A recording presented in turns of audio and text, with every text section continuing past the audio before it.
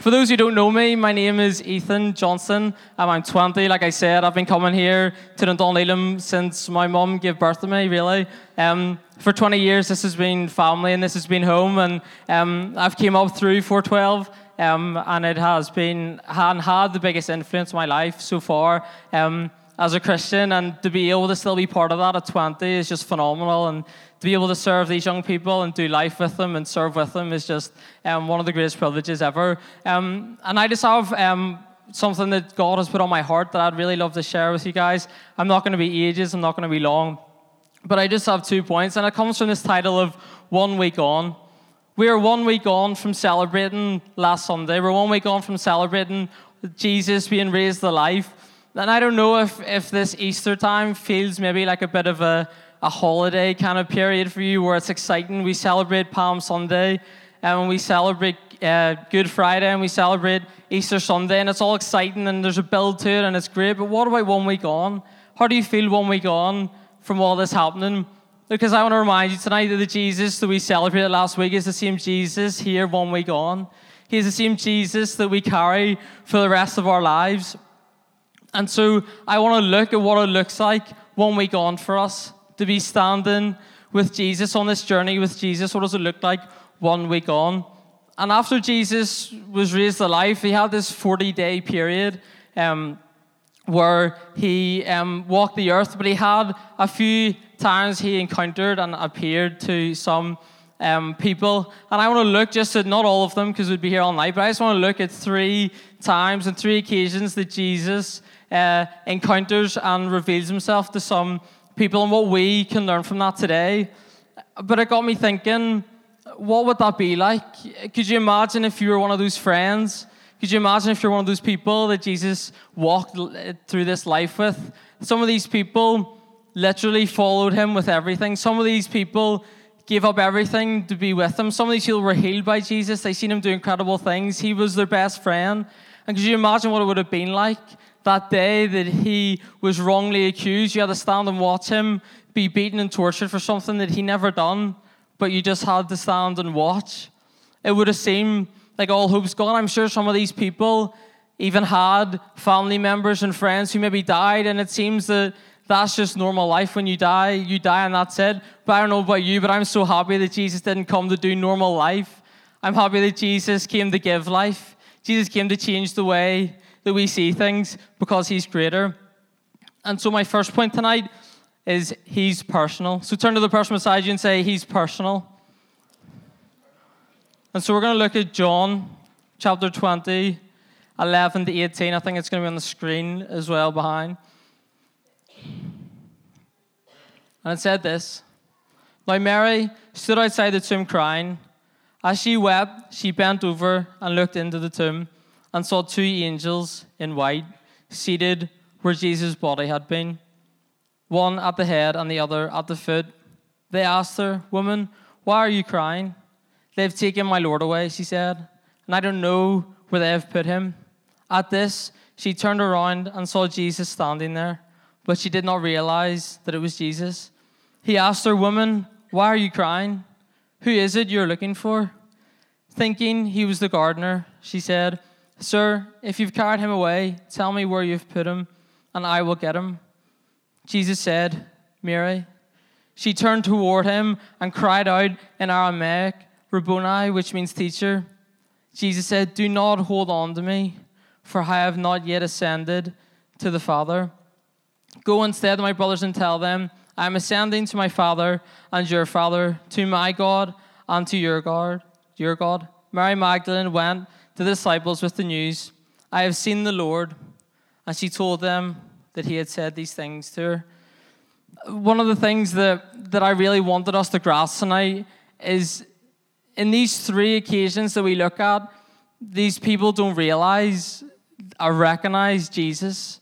It's almost until he does something they don't really see and grasp who he is. And Mary and Pastor Stephen touched on it last Sunday, communion, and said how it was maybe just the trauma of everything that she'd been through and the heartbreak that she was feeling that she just didn't recognize him. But there was just this one moment that she then realized who it was. But she didn't realize it until he made it personal. It wasn't until Jesus made it personal to her that she realized who he was. And tonight I want to remind you that he is a personal God. He is not a God that stands at a distance. He's not a God that just watches from a distance and lets you journey life. He is a God who is personal. He knows who you are. He knows your situation. He cares about you. And it was verse 16 that made her realize how personal it was. Colossians 1:21, it says, once you were alienated from God, and you were enemies in your minds because of your evil behavior, but now he has reconciled you by Christ's physical body through death to present you holy in his sight, without blemish and free from accusation. And I don't know, like I said earlier, maybe this Easter time is a bit of a holiday period to you, and it's exciting, and it's great, and it's brilliant, and it's upbeat, and everything's good. But you're saying, but Ethan, this week is Easter's over. I go back to my job this week. Ethan, I go back to uni this week. I go back to school this week, and everything's just back to normal. Can I remind you that he is a personal God who knows your situation? He is a personal God who knows what this week is going to look like. You're right, I don't know what you're going to face. I don't know what it's like going back to a job that's maybe really hard to be a follower of Jesus. But can I remind you that he's a personal God who knows your circumstance, who knows your every need, and he will meet it. Another encounter that he has that shows me that he's a personal God is found in Luke 24, and it's going to be on the screen again, and it's 11 to 31, and it's these two people who are on the road to Emmaus, and it says, now the same day, two of them were going to a village called Emmaus, about 7 miles from Jerusalem. They were talking with each other about everything that had happened. As they talked and discussed these things with each other, Jesus himself came up and walked along with them, but they were kept from recognizing him. He asked them, what are you discussing as you walk along? I was talking to Mum earlier about how much I love that bit in that story where these two are just walking along and they're kept from recognizing him, and Jesus just straight away meets them, and the first question is, what are you talking about as you're walking along? And I was like, we all have that one person in our lives that just has like no boundaries and just wants to know everything, and they're super nosy. And in our home and in our family, don't judge me, but it is me. I'm that person Mum and Dad always say. And parents, can I give you a tip? Just something that I've learned as a child, not parenthood, but as a child. See when you are talking, Mum and Dad always say they realize with me, and they've learned this. When you're talking and I'm in a different room, if I can hear you talking, I don't really mind. But see the minute you start whispering or be quiet, that's when it gets exciting for me. Like that's when I want to know what's going on. And so Mum and Dad always say that they'll know I'm listening because at one minute I'm moving, and as soon as I start whispering, I'll stop moving because that's when I really want to hear. Lauren actually bought me like one of those, it's like a glass thing that you put up the wall so you can hear it through into the other room. So it's great that family encourage you and being nosy. But in this, we see that Jesus straight away gets close to them. These guys have experienced probably one of the hardest times in their lives. The Jesus that they wanted and the Jesus that they were in love with and had walked and journeyed with had just died. And it was probably one of the hardest moments, but I love that he draws so close to them in that moment. And tonight I want to remind you that, yes, we can laugh, and it's funny that we have Jesus in this, has no boundaries, but I want to encourage you and remind you that he is a personal God, and he does not want you to keep him at a distance. He does not want you to have boundaries with him because he wants in on your situation. He wants in on the hard times you're going through. He wants in on the battles. He does not want to be kept at a distance. And verse 18, it continues on. One of them, named Cleopas, asked him, are you the only one visiting Jerusalem who does not know the things that have happened there in these days? What things, he asked. About Jesus of Nazareth, they replied. He was a prophet, powerful in word and deed before God and all the people. The chief priest and our rulers handed him over to be sentenced to death, and they crucified him. But we had hoped that he was the one who was going to redeem Israel. And what is more, it is the third day since all this took place. In addition, some of our women amazed us. They went to the tomb early this morning, but didn't find his body.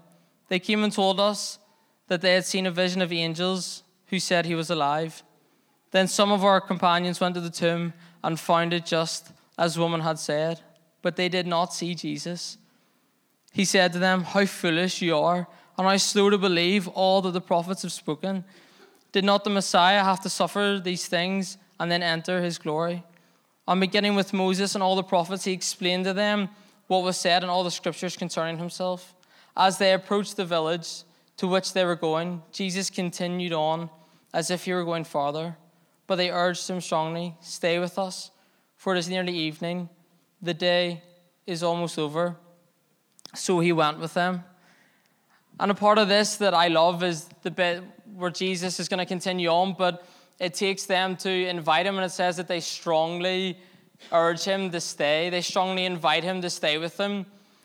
And tonight, I'd said Jesus does not want you to keep him at a distance. Jesus wants to be involved in your life, in the battles that you're going through, in the struggles that you go through. Jesus does not want to be kept at a distance. He wants to be the one that you rely on. He wants to be the one that you hold close. He wants to be the one that restores your situation, to bring hope into your situation, into your life. But he's not going to force himself in. He's not just going to throw himself at it. But he wants to be invited in. And so tonight I want to encourage you and ask you, are you inviting him into your situation? Are you inviting him into the things you're going through? To let him be a part of what it is that you have to go through. James 4:8 says, "Draw close to God, and he will draw close to you." You see, we make the first move. I remember saying at 412 on a prayer meeting one time that we were encouraged because we knew that actually we can have as much of God as we want, but we make the first move. It doesn't say God will draw close to you and wait for you to respond. It says that we will draw close to God, and then he will draw close to us. And so tonight, I want to encourage you to make the move, to invite Jesus into your circumstance, to invite Jesus into your situation, to let him be a part of what you're doing, because he does not want to be kept at a distance, because he is a personal God. 1 week on, I want us to remember as we go into this week that he is the same Jesus that rose from the dead that we celebrated last week than he is today. And he wants to be a part of your situation. He is a personal God who wants to be involved. You see, Jesus never intended that we would do this journey by ourselves, because actually we're no match when it comes to the circumstances that life will throw. But see, when you throw Jesus into the equation of your circumstance, it changes everything, and nothing is the same. And so tonight I want to encourage you to invite him in. These people didn't recognize in these two stories so far, they didn't recognize who Jesus was until he did something. But I want to ask you tonight, would you recognize who he is? Would you recognize tonight that he is a personal God? As you go into your circumstances, as you go into this week and all that life throws at you, would you always hold on to that he is a personal God who wants to draw close? He does not want to be kept at a distance, but wants to draw close. My second point is looking back to go forward. Looking back to go forward. I'm going to read from John 21, 1 to 13. And it's going to be on the screen too. And it says, "Early in the morning, Jesus stood on the shore, but the disciples did not realize that it was Jesus. He called out to them, 'Friends, haven't you any fish?' 'No,' they answered. He said, 'Throw your net on the right-hand side of the boat, and you will find some.' When they did, they were unable to haul the net in because of the large number of fish. Then the disciple whom Jesus loved said to Peter, 'It is the Lord.' As soon as Simon Peter heard him say, 'It is the Lord,' he wrapped his outer garment around him, for he had taken it off, and jumped into the water. The other disciples followed in the boat, towing the net full of fish, for they were not far from the shore, about 100 yards. When they landed, they saw a fire burning, coals there, with fish on it, and some bread." And just a side point that I kind of wanted to make that God challenged me on as I was reading this. This was the third time, it goes on to say in the end of that chapter, this was the third time that Jesus had appeared to the disciples since he had risen. And yet, they did not recognize his voice when he spoke. And tonight I want to ask and challenge you, and it's a challenge to myself too. When was the last time you heard God's voice? When was the last time you heard his voice? Because they did not recognize it. Would you recognize it if Jesus was trying to speak into your life tonight? Would you recognize it if Jesus was trying to speak to you?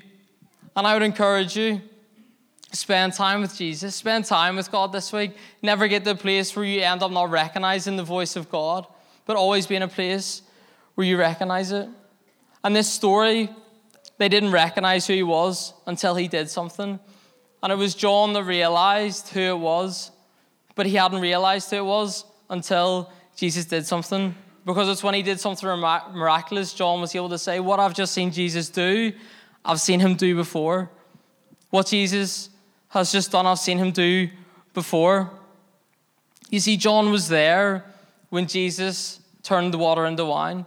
John was there when Jesus healed the blind man who was blind from birth. John was there when Jesus was feeding and fed the 5,000. John was there when Jesus raised Lazarus from the dead. It's part of his testimony. He's seen Jesus do all this stuff. So the minute he's seen Jesus do something miraculous, he knew what I've just seen. I've seen him do that before, so it must be Jesus. Can I encourage you tonight that your life is a testimony of God's faithfulness? One of my favorite passages in the Bible, and I remember sharing it with the 412 life groups. Shout out to the best 412 life group that there is, the older boys. I shared it that it's one of my favorite things and parts of the Bible, and it's the story of David, and it's not the bit where he fights Goliath, but it's his reasoning in the bit that leads up to it.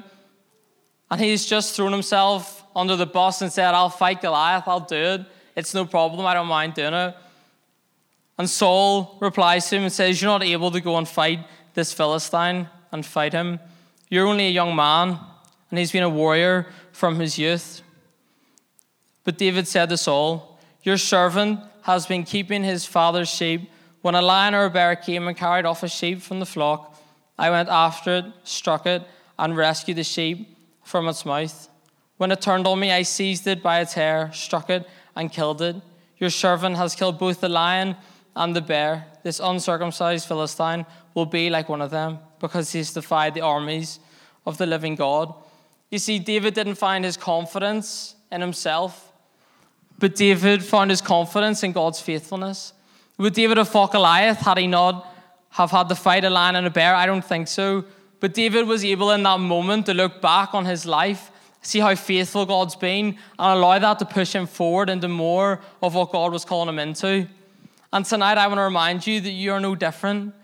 And we set off on this journey with Jesus, and we start living out this journey, and a battle comes and a storm comes and it stops us, but God's faithful and he gives us strength to go through, and so we keep going and we keep going until another one comes. But I'm now able to look back and see he was faithful then and he'll be faithful again now, and so I keep going and going. And time after time, I want to encourage you that your life is a living testimony of God's faithfulness. And in the times where it's tough and the times where it's hard, I want to encourage you to look back on your life and see how faithful that he has been, and that he will continue to be faithful, and allow that to push you in to more of what he is doing and what he is calling you to. But tonight, 1 week on, I want to remind you to look back and allow it to push you forward. I'm going to ask the band if they would jump up. You see, I always think that in this bit, he's faithful. I'm all over this. That we can look back and see the moments in our lives where he's faithful, that he has been faithful, and that he always will be faithful. And tonight, just as we close, I want to encourage you that I titled it 1 week on, because I want to encourage us 1 week on that the Jesus that we love and the Jesus that we celebrated last week is the same Jesus today. But he's not just the same Jesus just for today. He's the same Jesus forever. And so 50 years down the line, 30 years down the line, your whole lifetime, your whole journey that you have left, he will always be a faithful God. This is not just a 1 week on and it stops. You see, he is a faithful God, not just for a moment, not just for a season, but for a lifetime. He is a faithful God, not just for a season or a moment, but he is a faithful God for a lifetime.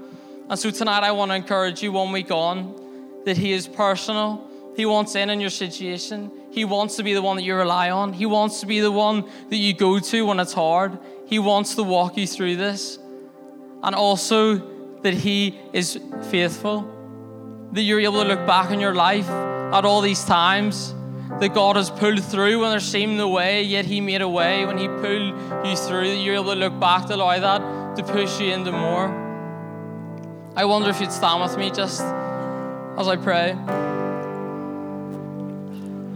Father, we thank you for who you are. Father, we thank you that you're the same God yesterday, today, and forever.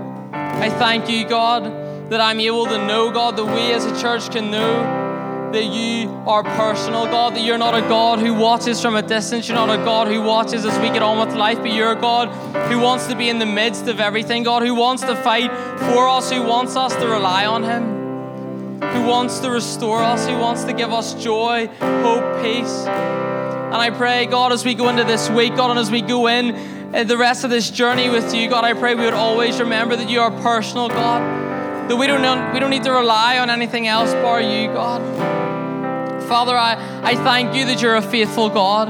I thank you, God, that over the years, God, that we're able to look back, God, and see how you're faithful. To see the times where you made a way, to see the times where you pulled us through, where there seemed to be no way, God, and to push us into more of you.